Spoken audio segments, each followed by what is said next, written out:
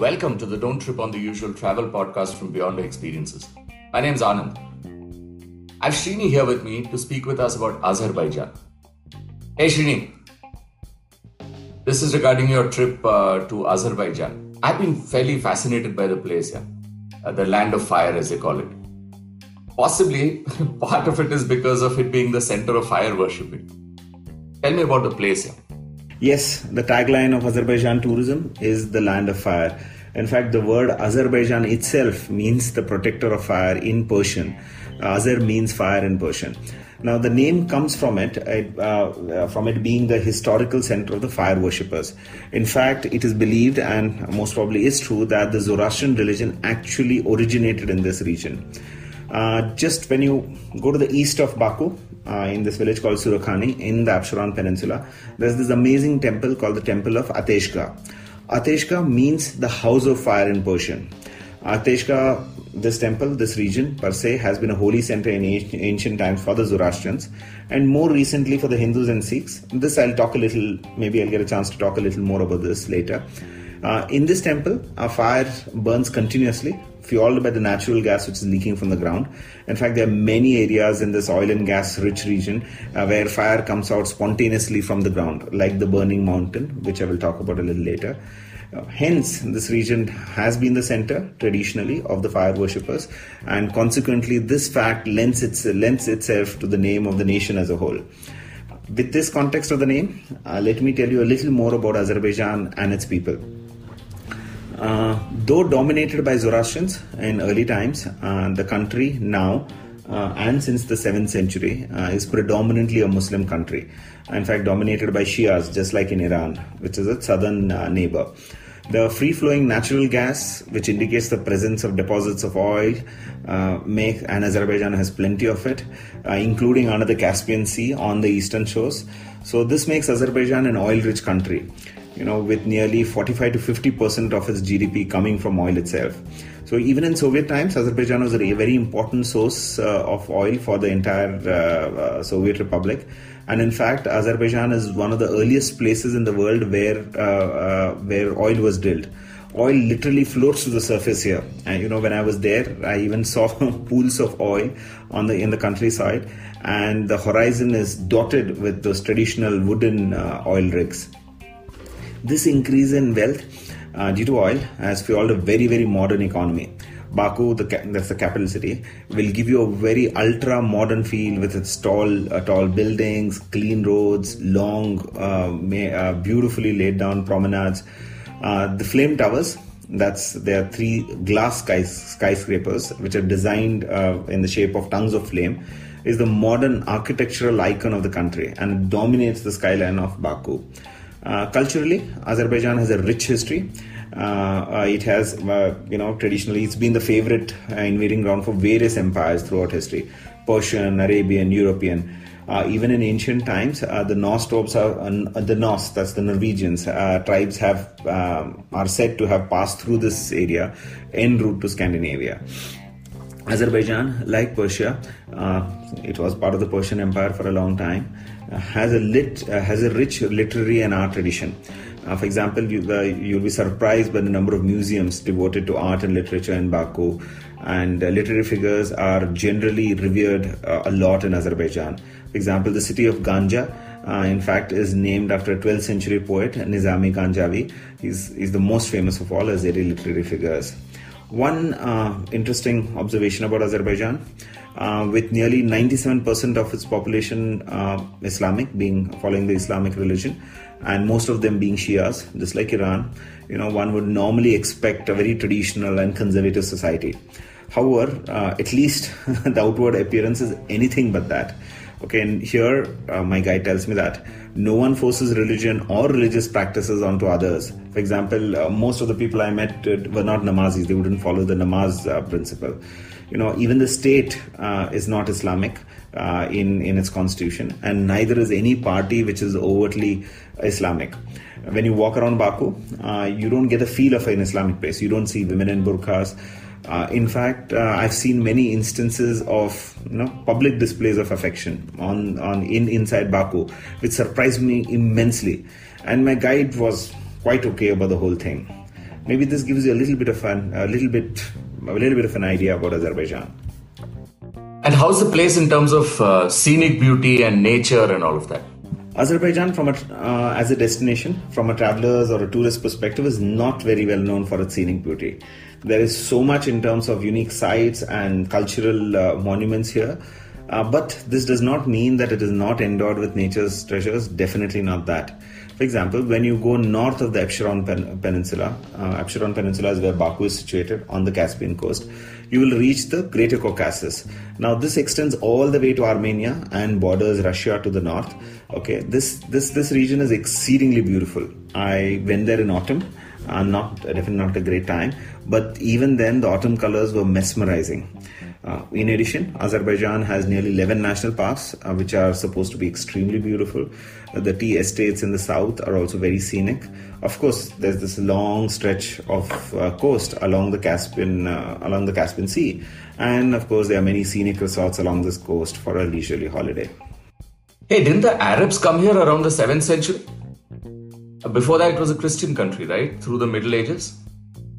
So there must be many ancient churches and mosques, etc. around here. And more interestingly, a confluence of traditions. Tell me about them. Well, the history of Azerbaijan does not have large independent kingdoms for long periods of time. It's been subordinated to mainly the Iranian influence, be it Persian or Islamic. Okay, it is, but in the ancient past, Azerbaijan has been a Persian country, even during the days of Cyrus the Great, and we are talking about 10th or 11th century BC. So it has been a Zoroastrian region for a long time in ancient times. But it is interesting to note that Azerbaijan was the location of the ancient tribe of the Caucasian Albanians.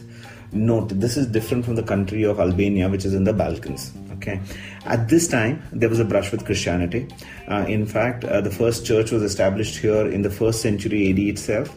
And the Albanian king declared his kingdom in the western part of Azerbaijan as a Christian state in 314 AD, shortly after Armenia, that is, which is the first Christian state in the world.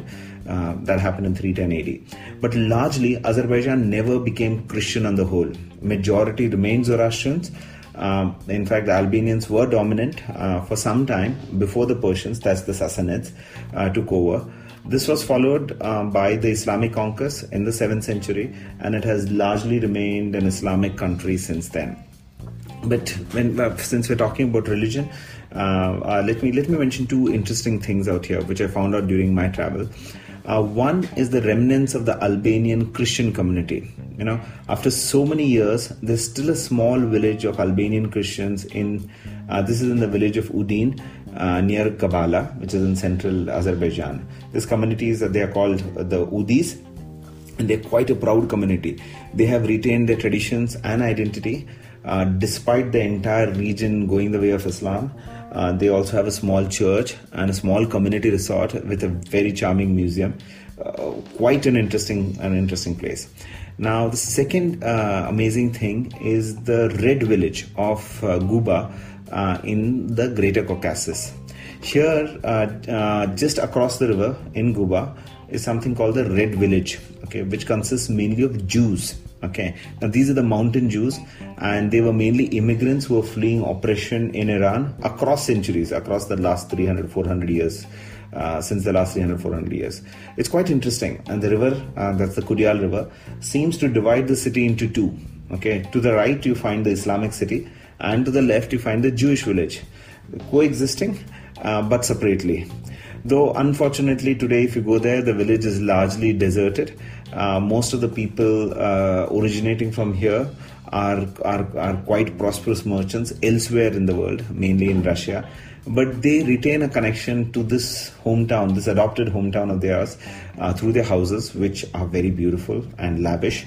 And they do come back once or twice in a year for family ceremonies like marriages, etc. Hey Srini, you mentioned seeing a lot of oil around the place and being a very oil-rich country.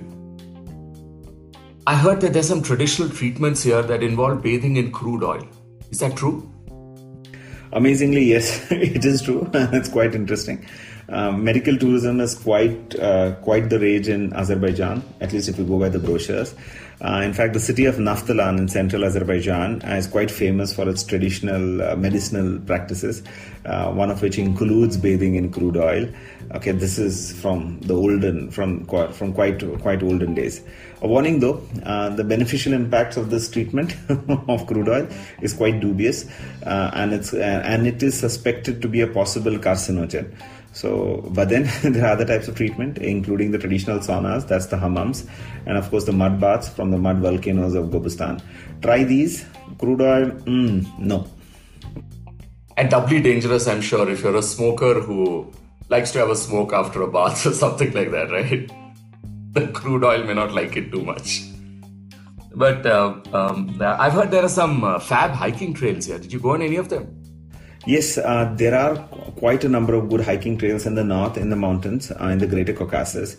But in my case, unfortunately, due to the lack of time, which I suppose is always the case, I could appreciate the scenery only on road. But I'm sure it would be a great experience hiking in these regions. The mountains were quite amazing and scenic when I traveled through this place on road. So is it all rustic and traditional and scenic nature? Or has modernity touched and transformed parts of the country? Remember what I said earlier? Azerbaijan is a rich country, fueled by the relative abundance of oil. Hence, modernity, of course, is not left far behind. Yes, there are charming rural areas and towns, but basic, dirty, rustic quality, definitely not. Baku, let's start with Baku. Baku being the capital shows the affluence of the nation. Fancy buildings include the flame towers, that's shaped like 3 tongues of flame. Buildings with European-inspired architecture, large monuments like the Haidar Aliyev Cultural Center, all of these abound. But there's one flip side of modernity. Okay, the rich government hates anything dirty, which might include things like slums or even traditional old crowded quarters. While the suburbs are neat and basic, the main city is cleaned up in concrete, not as much as Singapore, but quite clean. While they have preserved the old fortress region, that's the old quarter as we call it in many European cities. It's called the Icheri Shahar here, which means the inner city. Inside, though charming with cobble streets, etc., but it is spick and span, with no street shops at all. Hence, they lack the bustling character of comparable old towns and forts, like you find in India and many parts of the Middle East. Now, there are these cities. These cities are the cities other than Baku are mainly developed and planned Soviet-era style. Cities in addition to Baku include cities like Ganja, Lankaran, etc. Charming rustic villages, yes, there are many. They include the village of Lahik. It's an ancient village in the mountains, which is known for its copper handicrafts and carpets.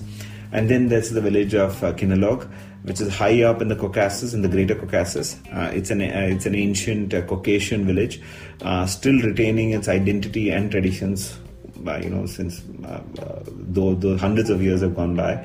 And of course, what I mentioned earlier, the village of the Udin Christian community in Gabala.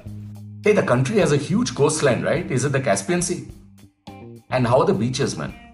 Yes, Azerbaijan has a massive coastline along the Caspian Sea on its eastern shores, or the Caspian Sea is rather a large lake. In fact, it has no outlet. So, but if you're looking at the Indian Ocean quality of golden sand beaches, this is not the place for you to explore. There are many beaches and many resorts to relax, but the sand quality, oil spills, and rocky outcrops limit the number of good quality beaches. So yes, not your Maldives.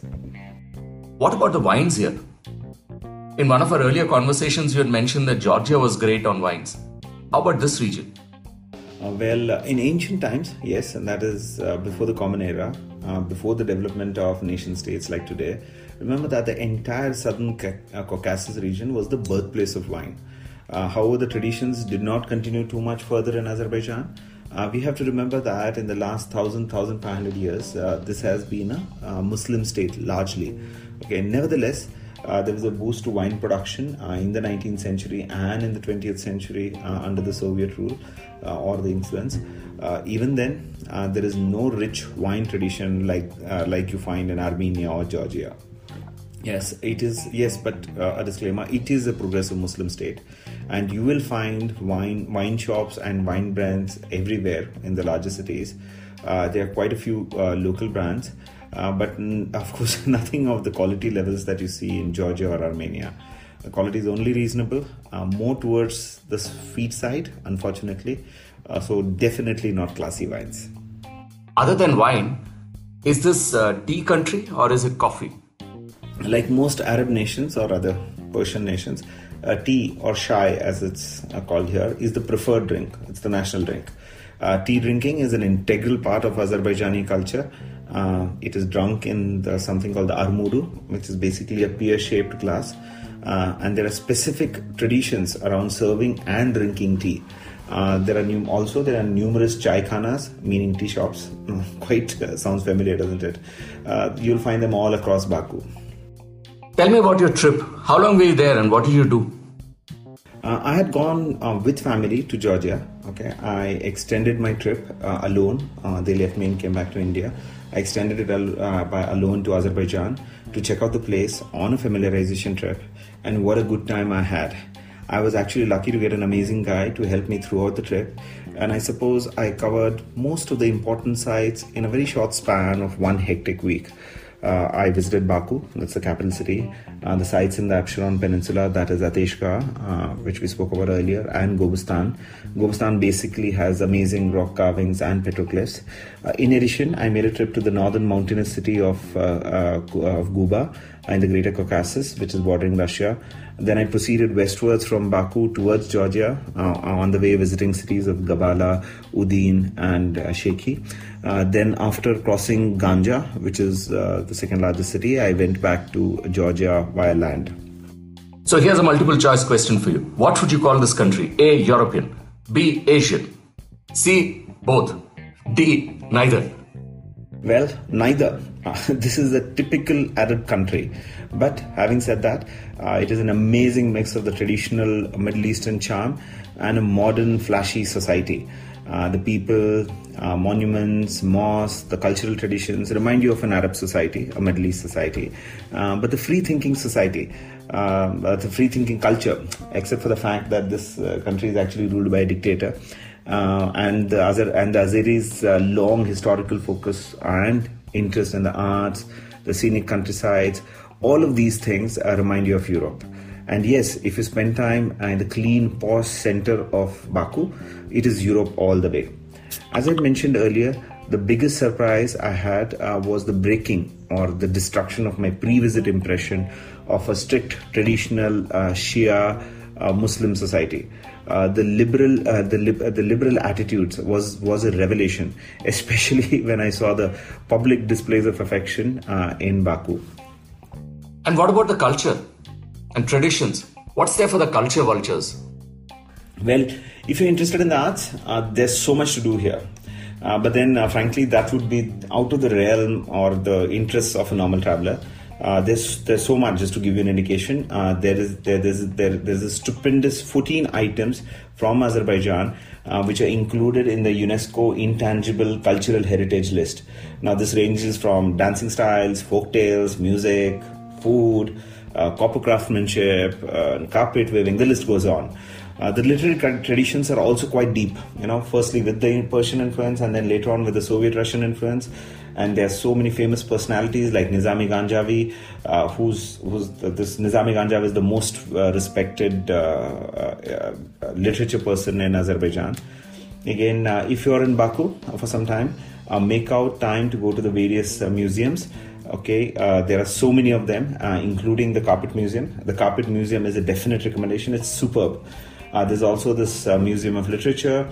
There's a Museum of Miniature Books. Or you can also opt to watch a show in the Puppet Theatre. And the Puppet Theatre is quite interesting. It's situated on the promenade by the lovely Caspian Sea. Fascinating location. If not anything else, just go to the Carpet Museum. You're definitely gonna love it. The museum in the fortress that is in Nicheri Sheher, in Shirvanshah's palace, it's also quite interesting. Do spend some time when you go to visit the palace. Other interesting traditions to experience include the famous tea drinking traditions of Azerbaijan. Go to maybe a chai khana and book a traditional tea drinking session there, or you can go and experience the saunas. That's the hammams of Baku. Other than the Islamic side of the cultural traditions, Azerbaijan has amazing variety. I mentioned earlier, visit Ateshga for the Zoroastrian and Indian connections, visit the Udin community of Albanian Christians in Guba, or you can visit the lovely ancient Albanian church in Sheki. Also, you could go to the Red Village, the Jewish settlement in Guba. One place I would recommend for the scenic quality, as well as for experiencing or maybe buying the copper craftsmanship of the small mountain village of Lahik. In fact, this is also inscribed in the UNESCO Intangible Cultural Heritage List. It is on the way when you're going from Baku to Gabala, and it is definitely worth the diversion. What about the accommodation now? Is it luxury or basic or something in between? Are there choices available? There are two aspects to this question here. First, Baku, the busy capital city. There are numerous choices, right from the basic Airbnb to the ultra luxurious. However, my personal preference is to stay in a 3 or a 4-star hotel within the Içerişehir, that's the old inner city. For me, rather than luxury or the star quality, a location is far more important on my travels.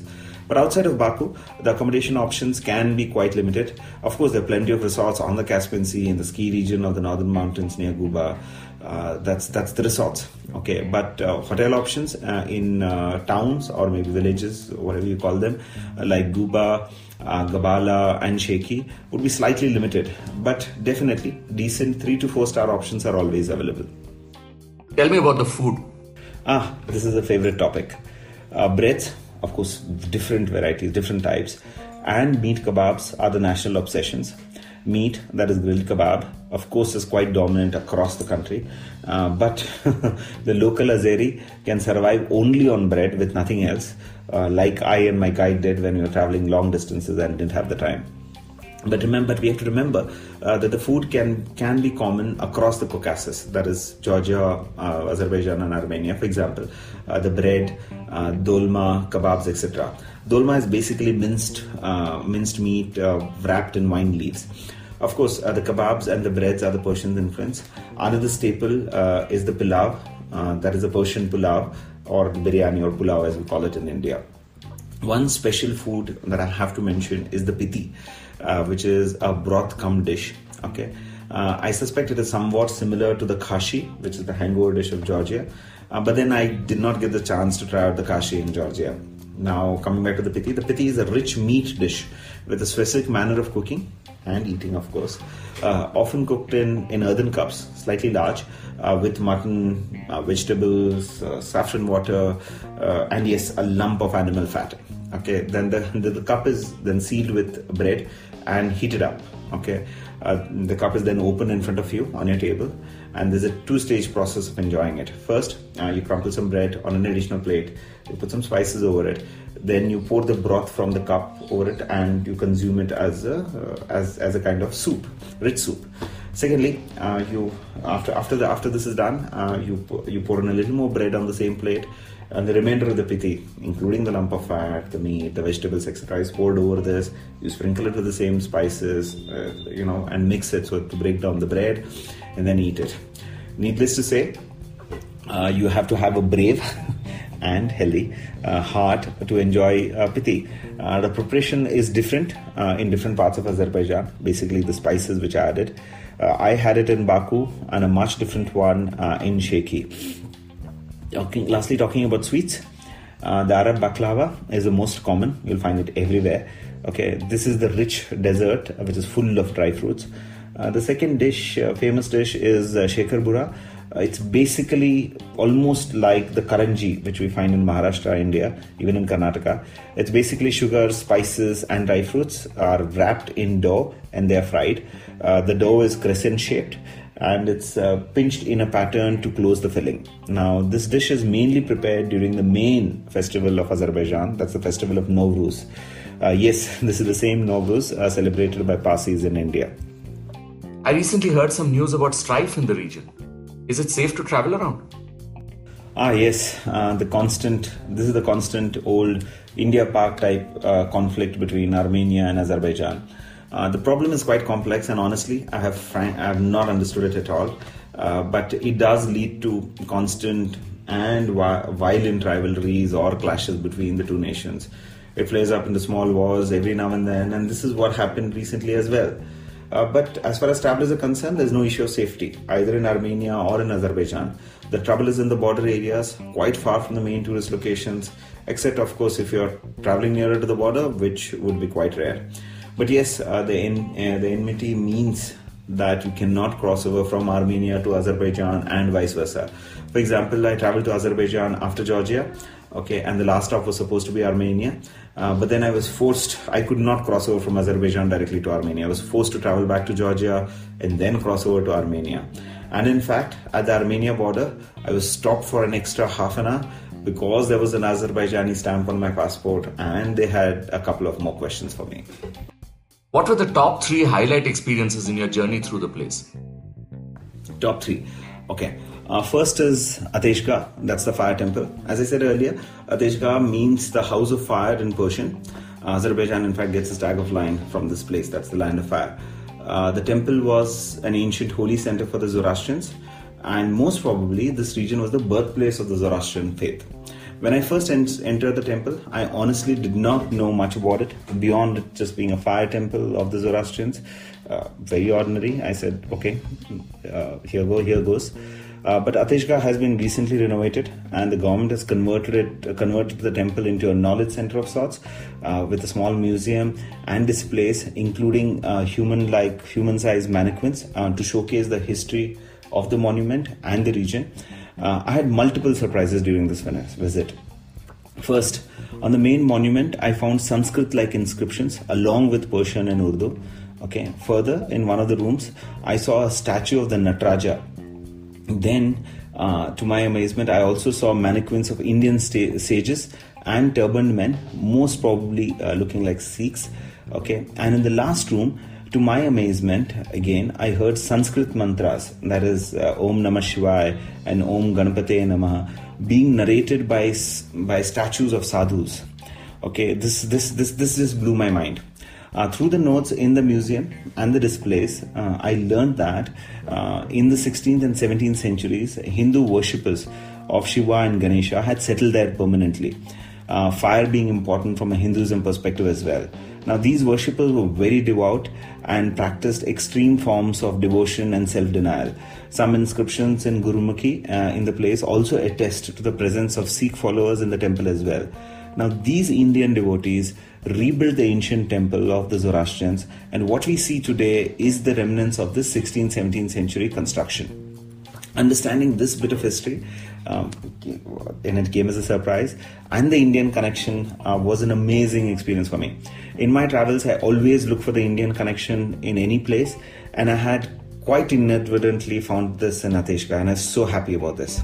One more thing to mention about this place is Yanar Dag. That's a burning mountain in this region itself. Now, since gas literally leaks from the ground here, there's a small hill nearby which burns continuously, fueled by this gas coming from the ground. If you go there in the late evening, the specter of the blue burning mountain is awesome. Okay, now the second highlight, Sheki. Now, this is a beautiful town in western Azerbaijan. It's called Sheki, with the Khan's palaces in the Nukha fortress. The summer palace of the Sheki Khan, and that is the Shan Saravi it's called, is the small affair, but quite mesmerizing. They've got the stained glass facades, okay, stained glass with different colors, and this creates a fantastic lighting effect inside the palace.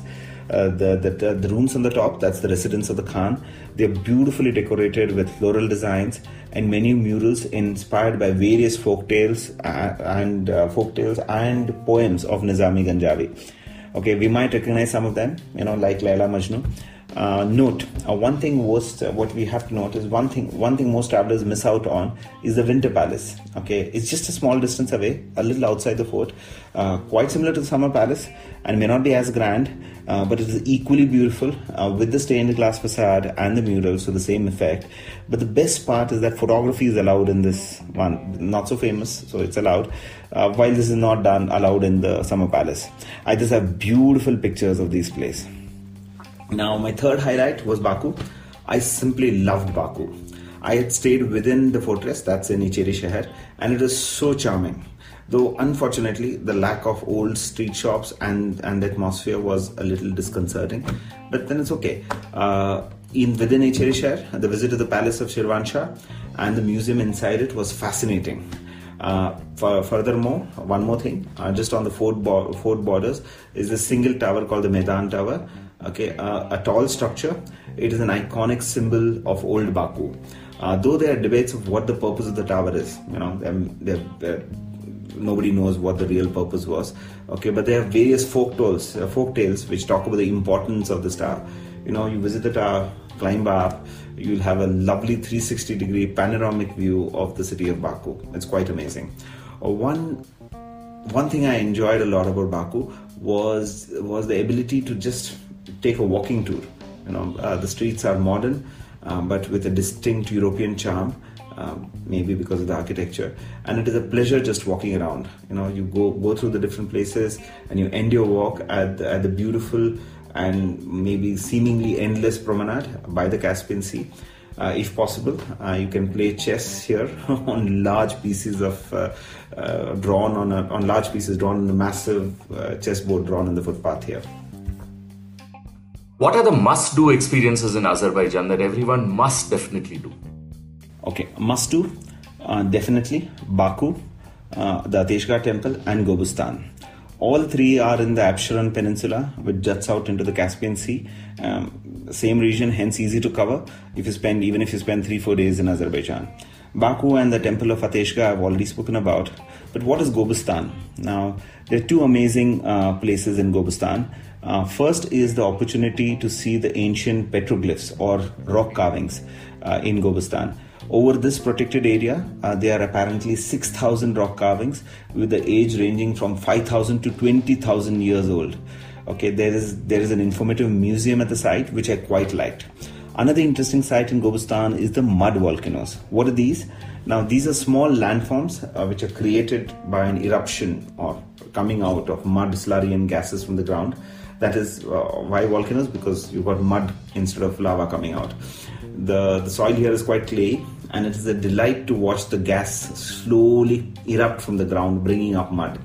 Though this phenomenon of mud volcanoes is not unique to Azerbaijan, and it's found in many places in the world, this place has nearly 300 of the 700 mud volcanoes in the world. Mud volcanoes are usually small, 1-2 meters across. That's what I saw. But apparently larger mud volcanoes, which are, hundreds of meters high and kilometers across, are also found.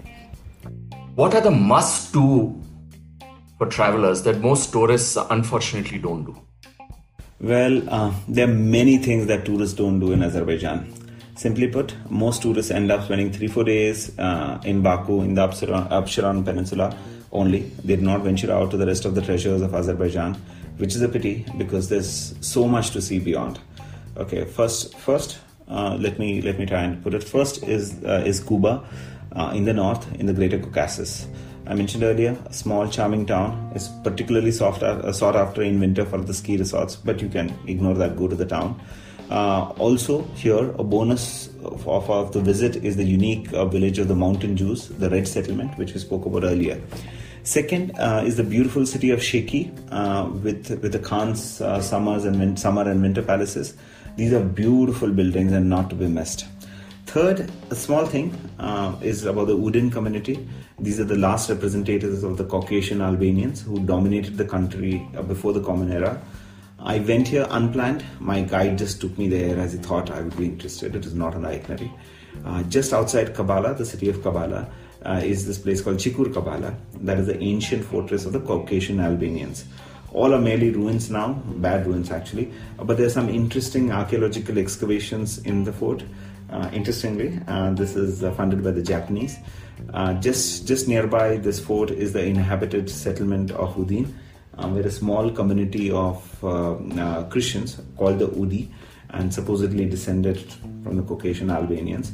Okay, Udin has a small but charming church, and they have a small nearby. They have a small museum cum resort. Visiting this settlement was quite interesting for me, with the museum giving an insight into the Udin way of life in the recent past. That's the last 100-200 years or so.